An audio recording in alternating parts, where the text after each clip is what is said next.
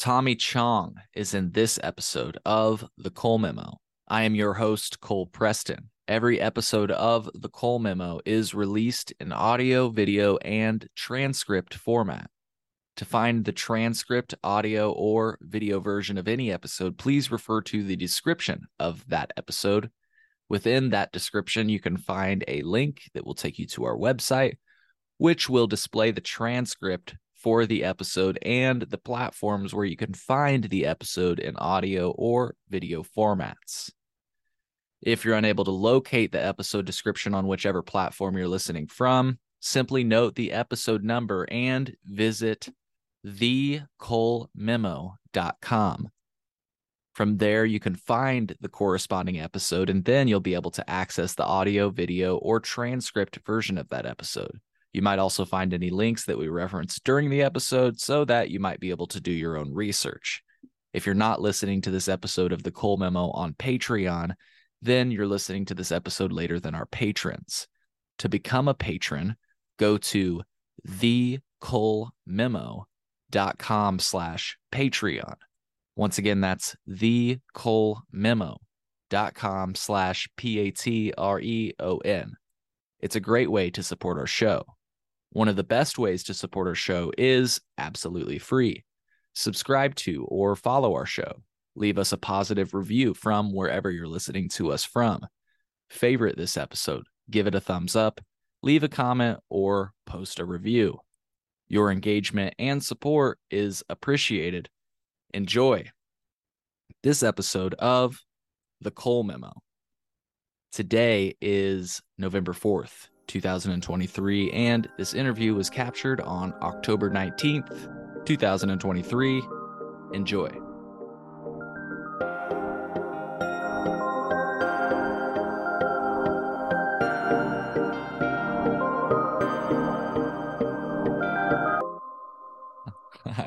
I like that you just started with "I be here."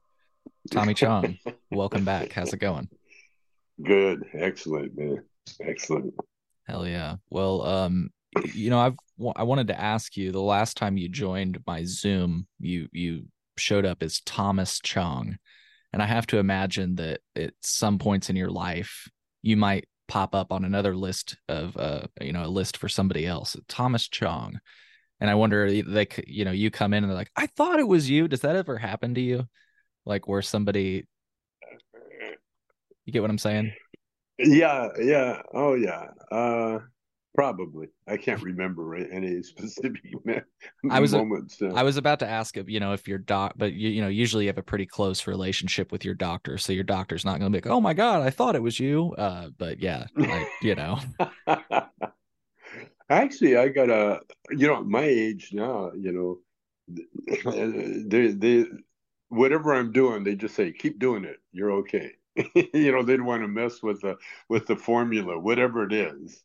They don't want to know about it, but then they don't want me to stop doing what I'm doing.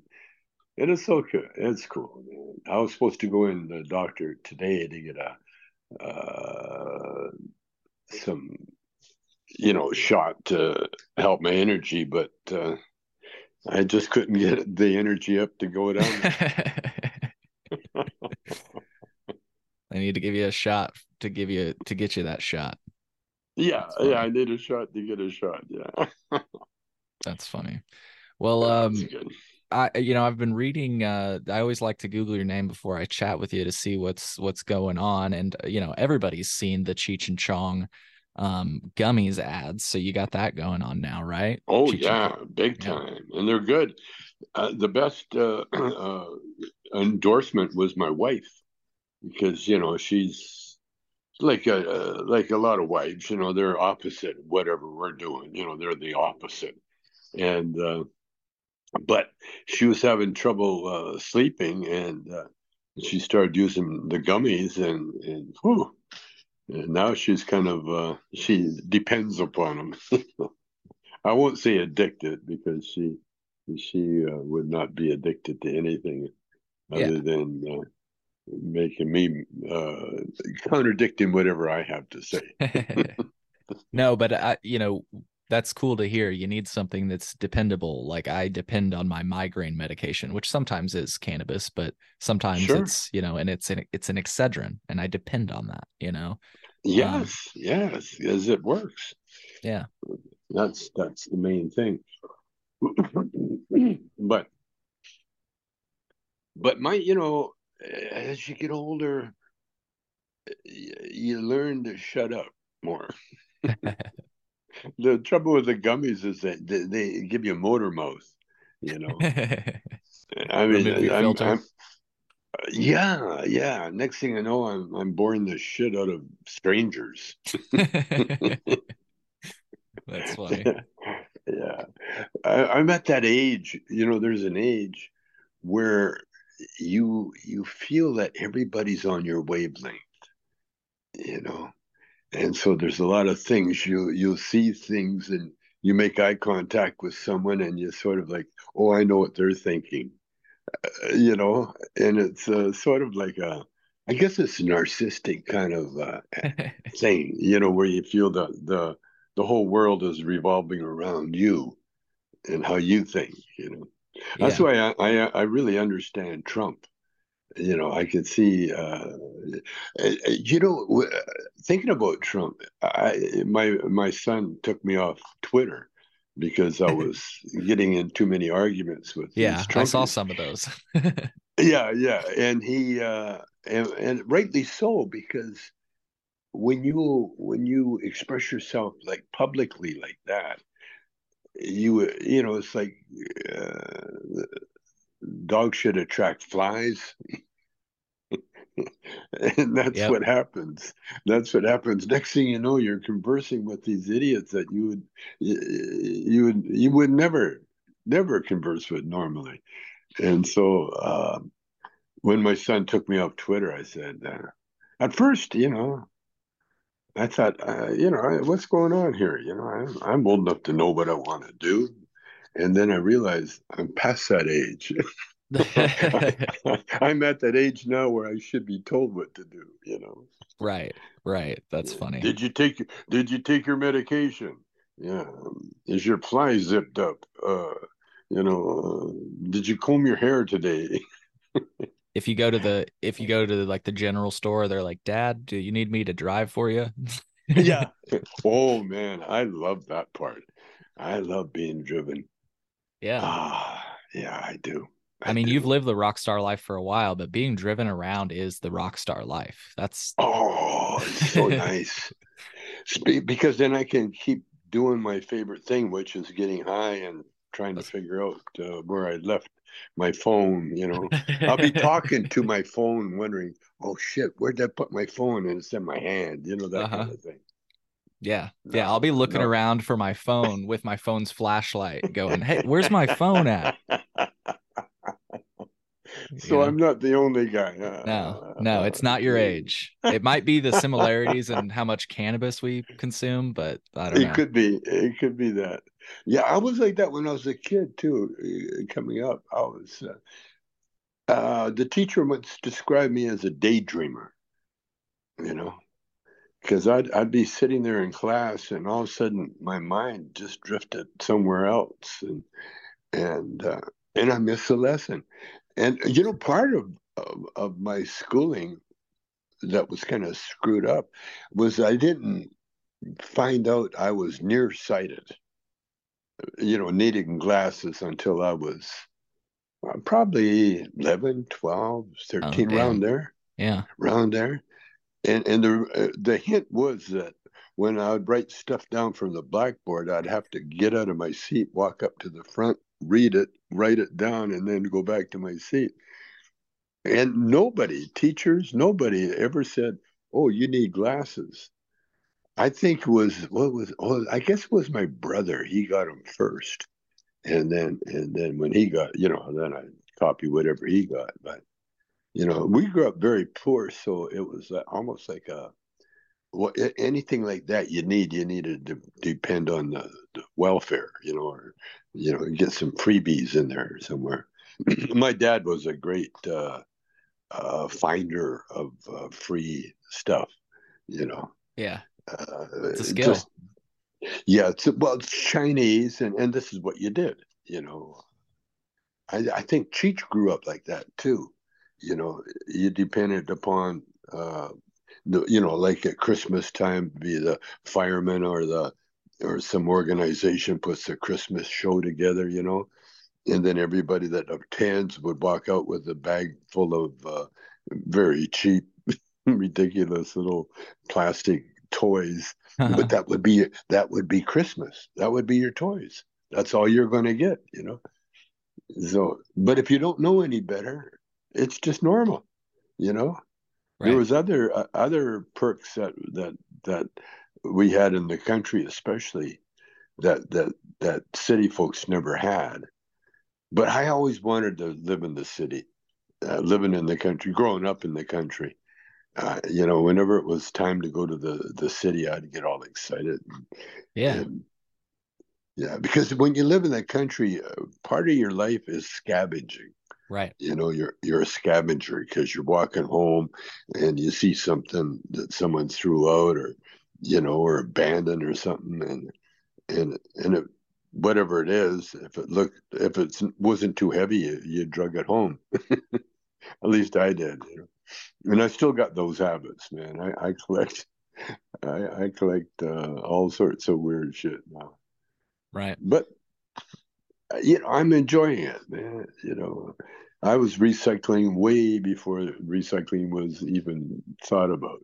Yeah. Another thing, like well, recycling and scavenging, living in the country, I can relate to you because yeah, I always got real excited to go to town or go to the city when growing up because I'm also from the country. And so just another thing you might be familiar with, it's like you're looking through the cupboard and you may not have all the ingredients you need, so you just kind of throw something together because you don't have time to go to town, but you need to eat. Yeah, yeah.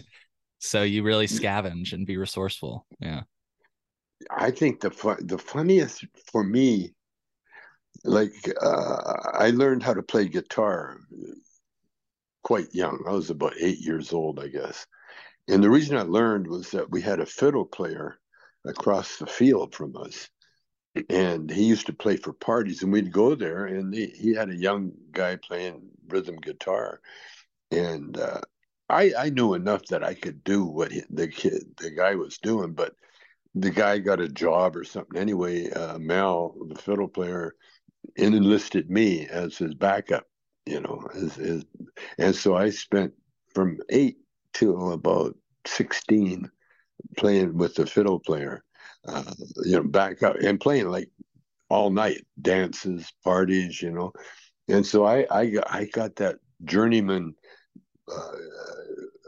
musician thing, and it was like percussion almost, with backup, lead, what do they call it, rhythm guitar, and that then it wasn't until I was 16, 17 when I hooked up with a football player, a black guy that could sing rock and roll. Introduced us all to rhythm and blues, and then that's when then I went into the blues thing, and yeah, for a guy that wasn't dedicated, I did okay, you know. But I learned a lot. It was habits that you learn. Like I watched a show about Mulholland. You know who Mulholland is? Uh-uh. He was the guy that brought water to Los Angeles Okay. with a viaduct, Hmm. and it was groundbreaking and all this stuff. And he diverted a river that was running through an Indian land, and he diverted to Los Angeles. And so he caused a lot of enemies, but not with anybody important. So I was watching him, and this guy became a multi-zillionaire, because he figured out all that. And then they went into his education, and it was funny. He was Irish, Mulholland, and he went to school long enough to learn how to write, especially write his name. And then he dropped out of school because they're too poor. And he was a ditch digger when he came up with a plan to do a viaduct uh, from one state to the next through the mountains and everything. It was 1,200 miles, some ridiculous thing, but he did it, and it changed Los Angeles. It created Los Angeles. But the fact that this guy was totally uneducated and he became a zillionaire through his own brains, is big inspiration to me because I could not get through high school. I made it when I got to grade 10, it just got too hard. I just couldn't. You know, being a rhythm guitar player, there wasn't a lot of room for algebra.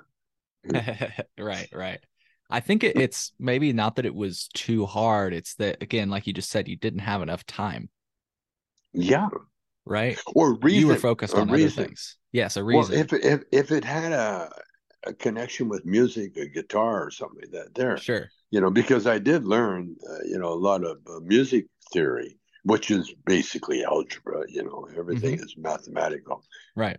But to do it under pressure, okay, let's test what you know.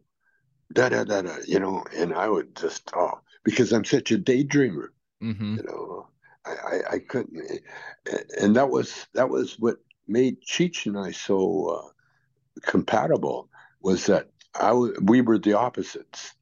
Cheech could remember, and he was like a Jeopardy champion because a celebrity champ that beat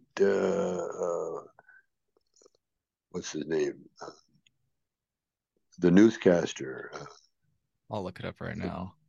the little gay newscaster. What's his name? Andrew Cooper, Oh, Anderson Anderson Cooper. Cooper. Yep, yep. Yeah, Cheech beat him head to Yeah, head it in says headline: Jeopardy. Anderson Cooper recalls getting quote destroyed by Cheech Marine on Jeopardy.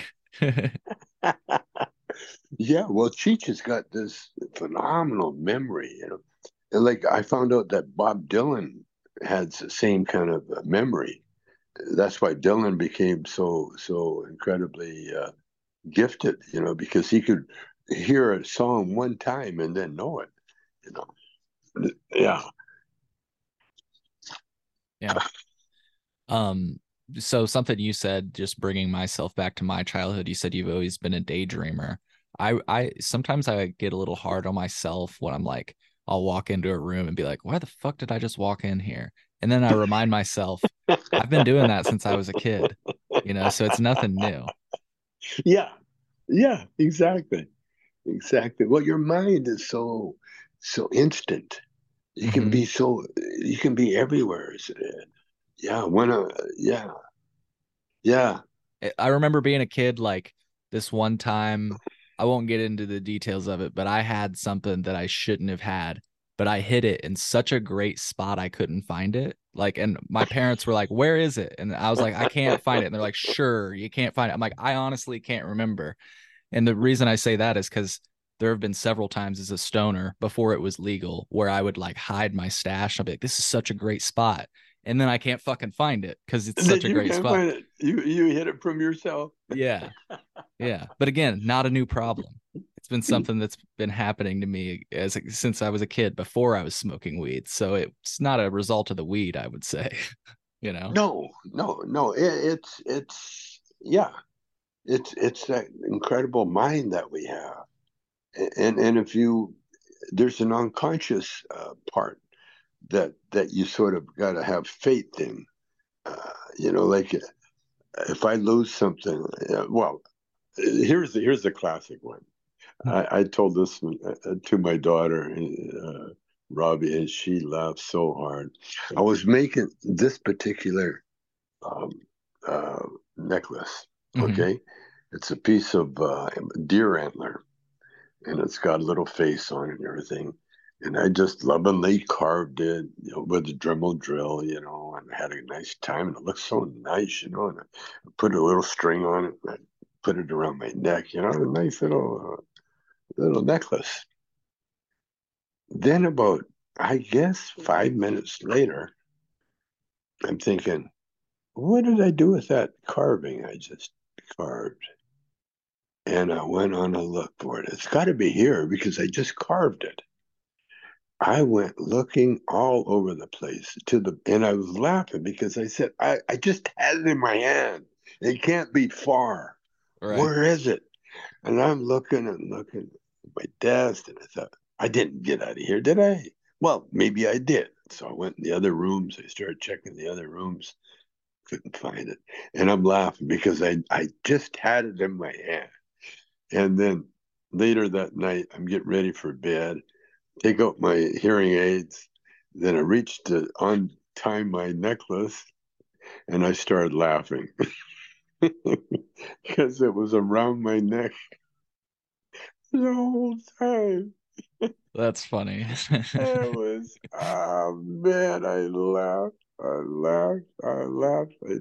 I tell people about it. And the only one that doesn't really want to hear about it is my wife. Yeah, because it's not funny to her. She's been dealing with it for too No, long.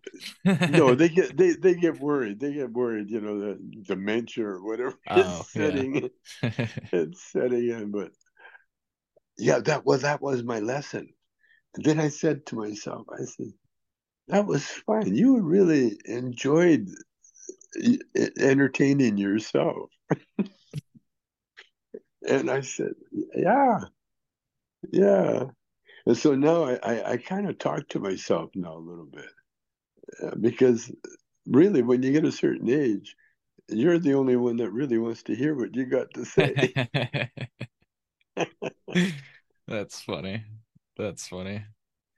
Um, well, I wanted to ask you this question. I think I might have asked something like this in the past to a few different people, but like in most states, in the United States where cannabis is legal, you can only have like a certain amount of it, and if you have any more than that amount, it is illegal.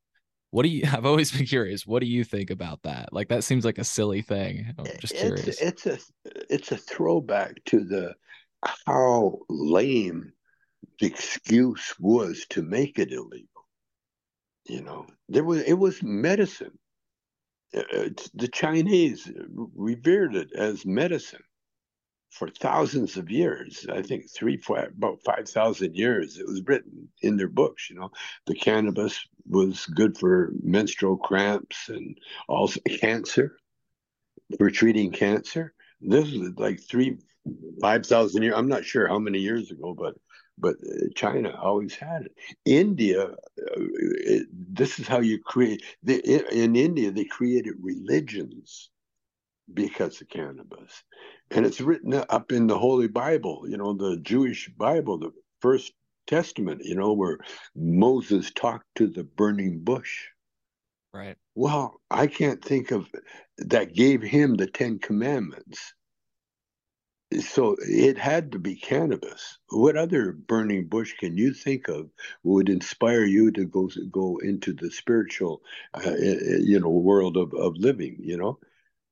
And so when prohibition ended, and by the way, prohibition itself was a racist move Yeah. because the Puritans didn't want the those immigrants, those Italians, those French, those all the those people that drank wine and spirits because the water was too unhealthy. That's why they drank wine back in the day. Right. That's why Johnny Appleseed went around giving apples so seeds so the farmers could plant the apples so they could have apple cider because they're all coming from Europe, and in Europe they'd just gone through the Black Plague, and they decided that it was the water that was unhealthy, and so they which it was because it wasn't treated. Back in the day, the sewers and the water supply kind of commingled, so no water was unhealthy. And so you had to boil the water or distill it like you did with the alcohol.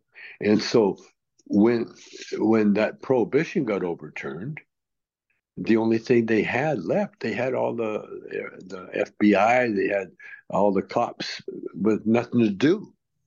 And so then Hearst decided, racist Hearst decided to demonize cannabis. It was mandated by the U.S. government that you grow hemp plants, and hemp plant is cannabis because it's a female plant that gives you the THC, the good bud. But it's a hemp plant. And so they not only demonized, they made it illegal, much to the chagrin of any thing. Yeah, I'll give you another tidbit. The word drugstore. Where do you think the word drugstore came from? I don't know. Okay, I'll tell you. In Amsterdam, Hmm. where they grew hemp and cannabis and used it, all the artists, Van Gogh, all of them were heavy cannabis users, Hmm. which created the art. And so, what would they would do when they harvested? They would take it to dry, and to dry in the Dutch language, it's to Mm. droog, to droog the plant. And so when you went to buy the plant, it would be in the drug stores. They're driving. And so drug ended up being drug, DRUG. Interesting. And that's where the term drugstore, and that's where you went to buy your cannabis, you see. And Hmm. so then Hearst, well, decided that it is a dangerous drug because Mexicans were using it, And these were guys that smoked cigars and, cigarettes, and, that was a very manly thing to do. But Yeah. oh no, don't do that marijuana, because it'll make you kill your family. It'll turn you into an axe killer. It'll turn you into a sex pervert. They had all this lies going. And so this is what we're still up against. There's people in jail right now for peddling cannabis, Yeah. and Still to and it this was day. used. Yeah. Yeah, yeah, it's used by the law enforcement to bust people. I watch the show all the time, and they smell marijuana, so then they can uh, confiscate the car. They can do all these weird Right. things. Get a dog in there, lose all your personal freedoms. Which America was very, very proud of. But we have to fight for all that stuff. Because that's the ignorance is nothing new. And that's what I found out, is that ignorance comes in all colors. So Yeah. you got stupid people on the planet. And in fact, thanks to Trump, we have a figure on how many stupid people that there are in the world.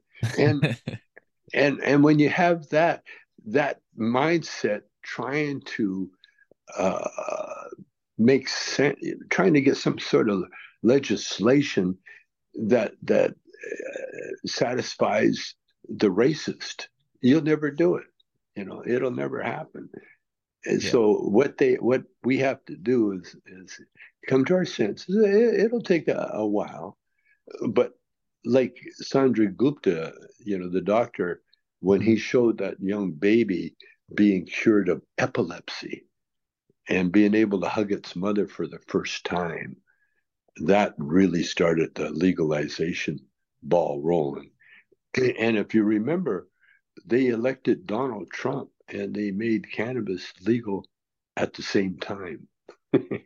so so God's got a great sense of humor. He said, I'm going to give you Trump, but wait, or you're going to get stoned. So you won't you'll be able to Yeah. you'll be able to you'll be able And they to kept ride us on our through. toes with Jeff Sessions. And, even while weed was still legal, it kept us on our toes. You had to keep the paranoia going, right? Oh, but to this day, Yeah. to this day, I mean, there's still people that have that old fashioned mindset. But I've met, hey, listen, I met people, I got friends Yeah. that try to argue that the electric car is hurting the environment. Hmm. Do you believe that one? Of Yeah, course, these are car dealers, or sure. guys that are in love with their gas cars. But I, Right. I was at dinner with one the other day, and he says, you know, he just paid like $6.50 for a gallon of gas, and he says, I'm considering. I think he's forcing me to buy an electric car. You know, it's such a bullshit way of saying I was wrong. Electric car is the answer, but instead, he's because the gas price is so high, I'm going to have to buy an electric car. Yeah. Well, imagine saying that about like when horses, like when we were transitioning to cars, well, a horse, yeah, it would take me 5 hours there, but if I had a car, I'd get there in 2 hours, but I'd have to pay for gas. Man, they're really trying to force me to transition to a car. It's like, well, yeah. Yeah, yeah, yeah, yeah. When if you look at old pictures, back in the 30s, those old cars that ended up being hot rods and that, they were beautiful. They Yeah. brand new. Oh man, they look great. They're like coaches, with nice big roomy back seats and then they had those cute little coupes with the little. In fact, I own one, a 19, I think it was 28 Chevy or something. I bought it in Calgary. It was so cute. You could reach back and pull the top over Hmm. and flick it. Uh, so so I understand the attraction back then of the car compared, like you said, to the horses. Yeah. Yeah, yeah. And just what's going on in the world today. People bemoaning the fact. Well, the one I love is that my kid, all he does is play on his iPhone or his iPad. And they just sit around and they don't even talk to each other. They don't go outside and play. They're on their phone. They're talking to their friends. There's always these parents complaining. Hmm. When I was a kid, it was like you saw your parents kind of in the morning, and Right. then maybe before dark you got home. Right. And they said, well, in fact, you never said, how was your day? Because the parents basically did not want to hear. Right. They had enough in their day. They don't want to hear about your day. They don't want to know that they went or jumping off a roof or they're Sure. or playing cops and robbers with BB guns. Right. Yeah, yeah, yeah. I remember I had that childhood and I loved it. Yeah, what was the alternative? Hmm. We Some had no choice. Yeah, Something about your childhood that I wanted to ask. I did the math, sure. and you were about 15, I think, in the 1950s. Yeah. Yeah, so that's about the time that air conditioning became a common thing. So you might just be young enough where I can't ask you that question. I know you've probably been a while since you heard that, but I was going to ask you, what's that like? Because you had to have grown up in a time where like maybe air conditioning wasn't everywhere. I know this is a weird question, but I take it for granted. Air conditioning is so fucking awesome. And you grew up in a time where it became a thing. Oh, yeah, yeah, yeah. Well, I grew up in Canada. And so the air conditioner, are you kidding? We're more Oh, interested you in needed getting heat. warm, you know. Okay. And if Yeah, you I didn't wanted think air about that. conditioning, you open the door and one of the window. Right. Yeah, that's all. Open a window. In fact, they build houses now where windows don't open. Hmm. But back in the day, you open it got too hot. Open a window, crack a window, open the Yeah. door, leave the door open. Put the screen. Oh, get the screen door. You need the screen door. Keep the bugs from coming in. You know. Oh Hmm. yeah, yeah, yeah. Well, if it got too hot, you just got some ice and found a river or a lake. That was the time to go to the river or the lake. Yeah. When I was a kid, uh, we used to go to a creek, and there was no room to really lay down and swim, and so we'd kind of make a little pool, Yeah. or there was a lake, but there was no beach. It was all mud, and we'd park beside and I was the one that I loved the outdoors so much.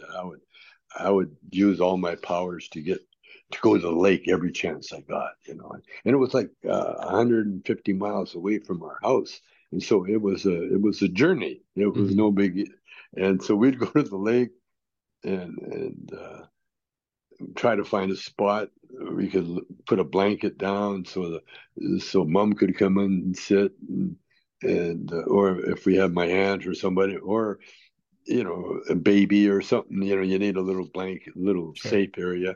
And then the boys, we'd wander into the lake, into the mud and just get under the water a little bit, just enough. But you know what we did for our fun was climb trees. Hell yeah.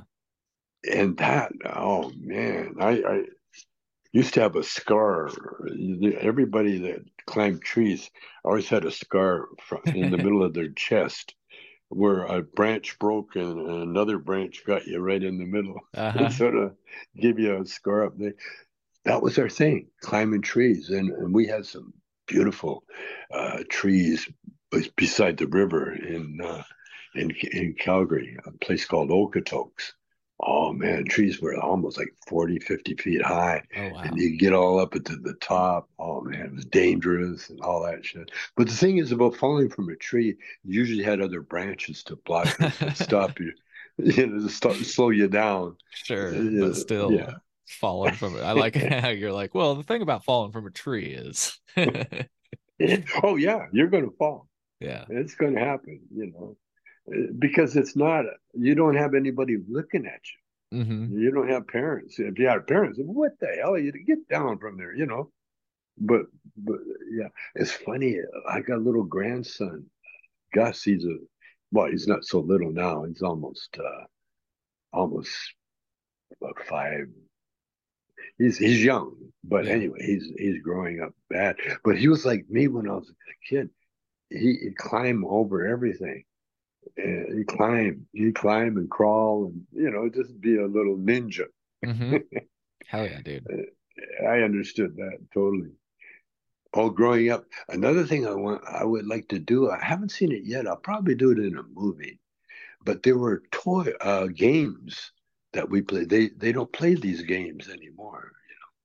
Red Rover, ever heard of Yeah, that? yeah. Yep. Red Rover, you call someone over, Uh-huh. and then they run and try to break a line Try to that you're penetrate the holding. line. Everybody holds their Yeah, arms. on Yeah. the hands. Yeah, yeah. And then they had another alley over something. What was that? Where Ollie you Ollie throw a oxen ball. free or something No, like that. no, you throw a ball over a small building. Okay. And then if you caught it a few times, then you could run around quietly and try to hit somebody on the other side. And if you hit them, then they had to stay on your side. Yeah. And then you threw the ball back and forth over. And I think you had to do it 3 or 4 times. You got to catch it. If you miss it, it was. But those kind of games. You want to hear a game I And, played as a kid that didn't age well? mm, It was called Smear the Queer. yeah, Yeah. It was a football game. So whoever had the football, like you was a had to hit queer. them. Yeah. And so you like if you didn't want to get hit, you threw it in the air and somebody else got it. And it was the goal was to have the football the longest and like elude everybody, you know? Smear the queer. Yep. It was called we and I didn't know what that meant. Like we were just like, let's play Smear the Queer. Like we were We just kids. Yeah. We never knew. Yeah. Yeah. I remember when my mother made us stop using that because Hmm. all of a sudden it was like, you queer. It started, yeah, Yeah. yeah, yeah. Leave me alone, you queer. Right. And then my mother said, that's not nice. Don't Right. don't be doing that. Don't say that. Never Hmm. told me why or what, you Hmm. know. Yeah, yeah. There was, and when we played baseball in the country school, what it was that recess come, and then everybody would run to the baseball diamond, and you tag home plate, and whoever got there first was the batter, and then the second was the catcher, and the third was the pitcher, and the fourth, and so on. So you had a whole thing, and then when the batter, as long as he never hit a fly ball, you hit a fly ball, someone catch it, they would exchange places with you. You know, you go back out, you go in the Hmm. outfield, and then the guy caught the ball would come in and at bat. But if you got on base and everything else, you could stay up there as long as you didn't, strike out or hit it. And the fun part was running to tag the base when you got out of school, and it was a game that the kids themselves sort of we never had coaches back then. Hmm. Every once in a while somebody's dad would show us a few things, but there was no coach, and kids organized the games and that themselves. Yeah, yeah. When I was a kid, 8 years old, you were an adult practically, because you could carry wood, you could carry water, you could do chores, you could help with the laundry. You were a You little could guy. go up to the store and buy cigarettes at that time.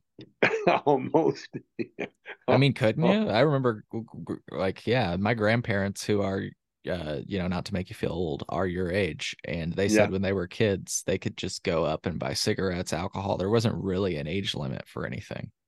Oh no, because you're buying them for your mom or your Right, dad or right. your uncle. Yeah, yeah. You come in with a note and you hand it to the guy, and the guy went, "Oh, okay," and give you the Marlboros or whatever. Yeah, Back in the Marlboro's a day, shotgun. I'm just joking.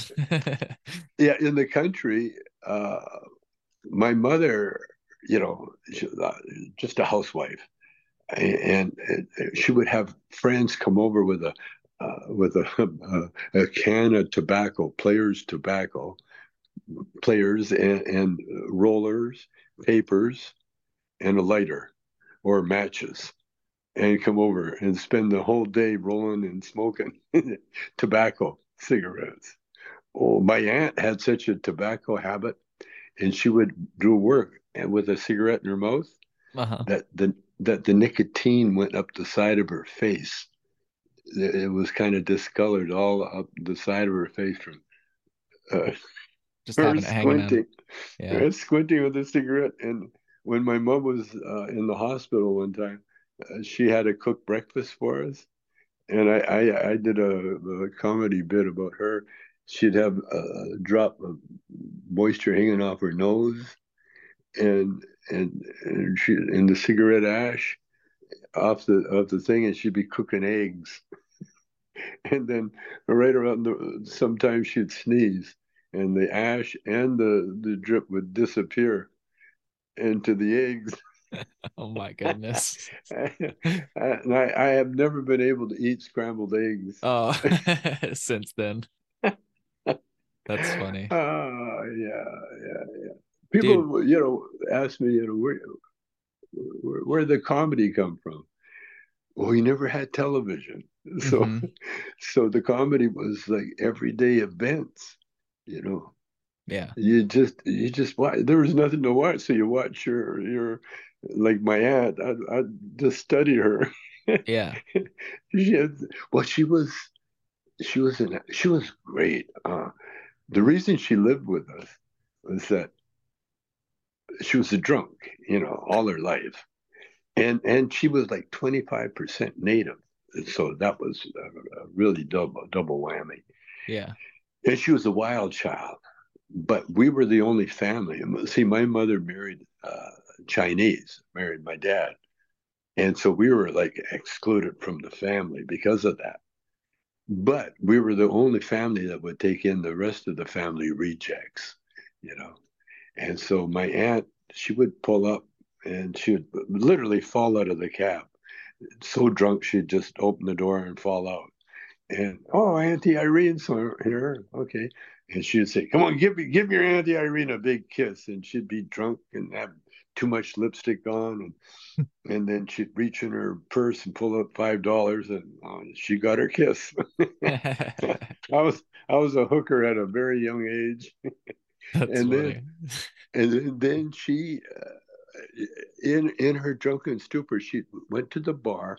She met this guy, Fagan was his name, and they got married. And then Fagan lived for a few years. Then he died. And then she found out that he was a war hero, and he was collecting this huge pension for being a war hero. He had Mm. won some kind of medal I guess, the Second World War, I guess. Anyway, it turns out she was a widower, so she got the big check every month, and it was just her. So my dad, oh, I think Irene should come and live with us, and she did. And she was really responsible for me. She bought my first and guitar amp because we were so, from month to month living, there was no money for anything extras, there's barely money for clothes.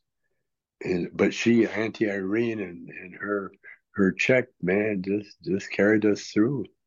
Yeah, It's funny. yeah, Um, it's interesting to hear those stories. Just a different time, like you yeah, say. Well, yeah. I want to be mindful of your time. Before I go, I just wanted to ask you, I'm a huge fan of your comedy, and this is just me being biased, planting a seed.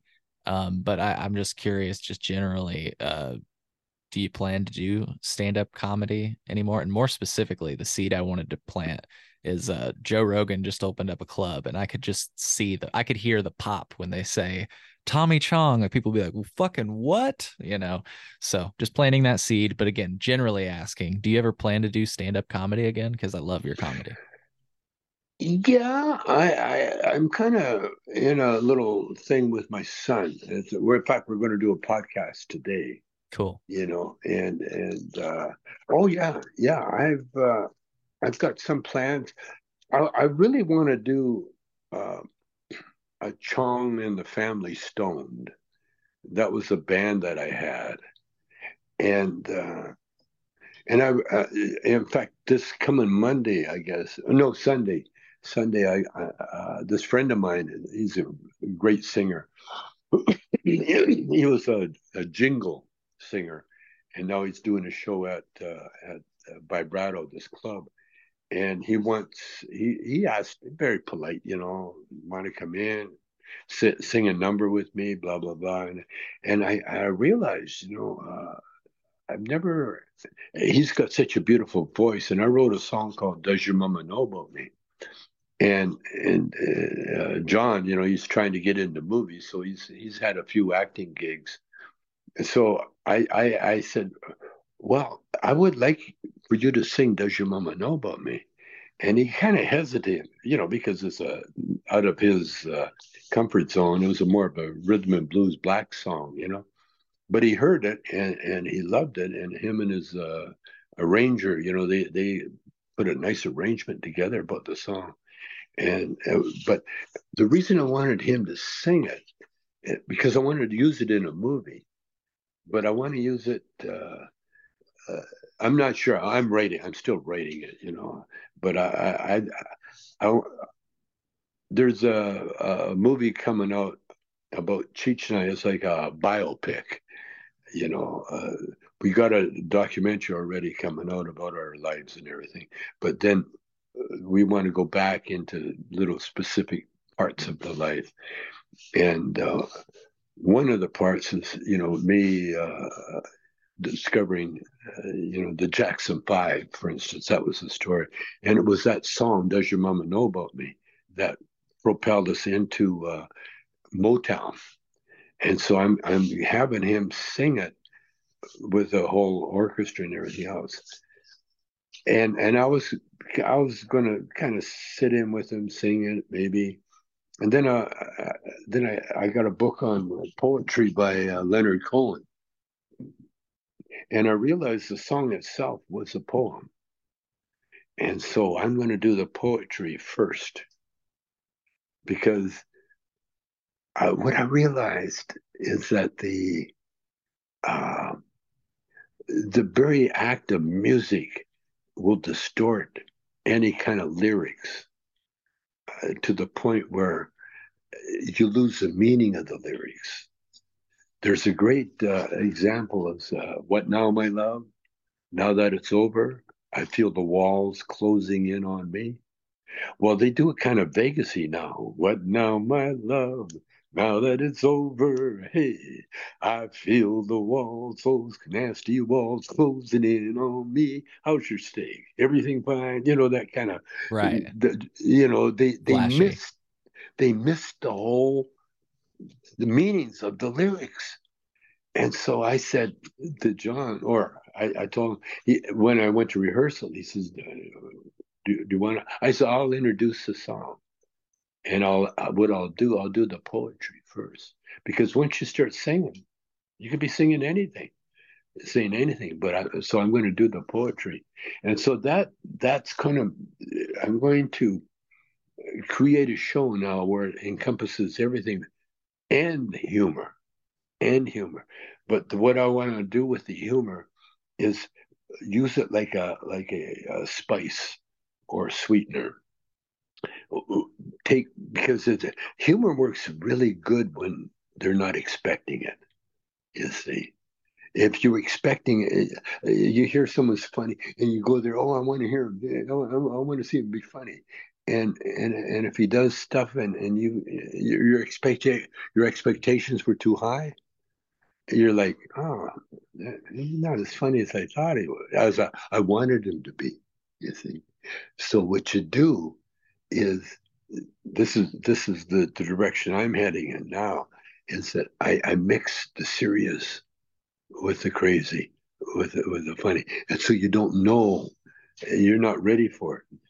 Because a few times I've been asked, there's a really a chicken shit way that promoters and club owners and that have of getting people to perform for nothing, Yeah, to yeah. do their act and Hmm. that's called the awards show. You know, if we Hmm. want to present you with a lifetime achievement award for being a nice guy, and how much time do you think you'll be doing?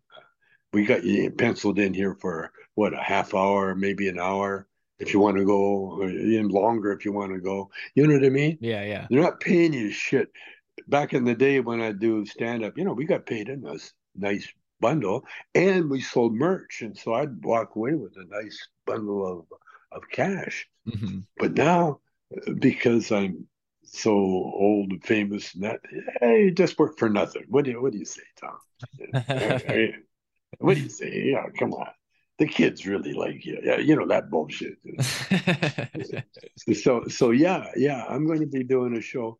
But you know what I want to do? I want to, like my wife, Shelby, she gets a lot of hits. People love her. She looks so great, and she's a great inspiration for a lot of older women, and younger women too, And so I think what we're going to do, uh, I thought, because I got some really good ideas for movies that will help civilization, you know. I think that's what we're lacking. Well, we have someone has to take advantage of the opportunity, because now with this camera, our phones and our handheld stuff, everybody's a filmmaker. Right. Everybody, and some of them are better than others. But all you have to do is point that camera, and if you notice, it's hard to take an uninteresting film, because film itself, even if it's garbled, like one time I was working on a documentary, first one, Tommy Chong, what was it called, AKA Tommy Chong, it was about me going to jail. And the guy that was making the documentary, we were walking home one time, and he took the camera, and he just held it down and walked and kind of swung it back and forth. And then when we got home, he showed it to me, and it was like phenomenal. was this psychedelic, kind of weird, because that's what film does. Film hangs you, it's hypnotic, Hmm. no matter what it is, because we're visual creatures. We can see, we can hear, we can imagine. It's our minds, and so we are living, and that's another reason why the film industry went on strike, because up until now, the actors, the writers were basically being robbed. Yeah. Yeah, yeah, and the money was going to whatever deal maker put the deal together, you know. And it's Instead of just the people like, doing the work. Right. yeah, instead of the artists themselves, they were the last ones to get paid, Right. and they were the ones that suffer the most, the ones that actually do the work, not make the deal. And so what's happening now is that the creative people are realizing our power, and we don't need these other guys. Yeah. So Well, I want to be mindful of your time. I bet you your phone's going off telling you yeah, to I get to your just next got I thing. just got a thing saying I got to get off. Cool. Well, hey, Tommy, I love talking to you. Till next time, my friend. Okay, love it, man. Take Take care. care, brother.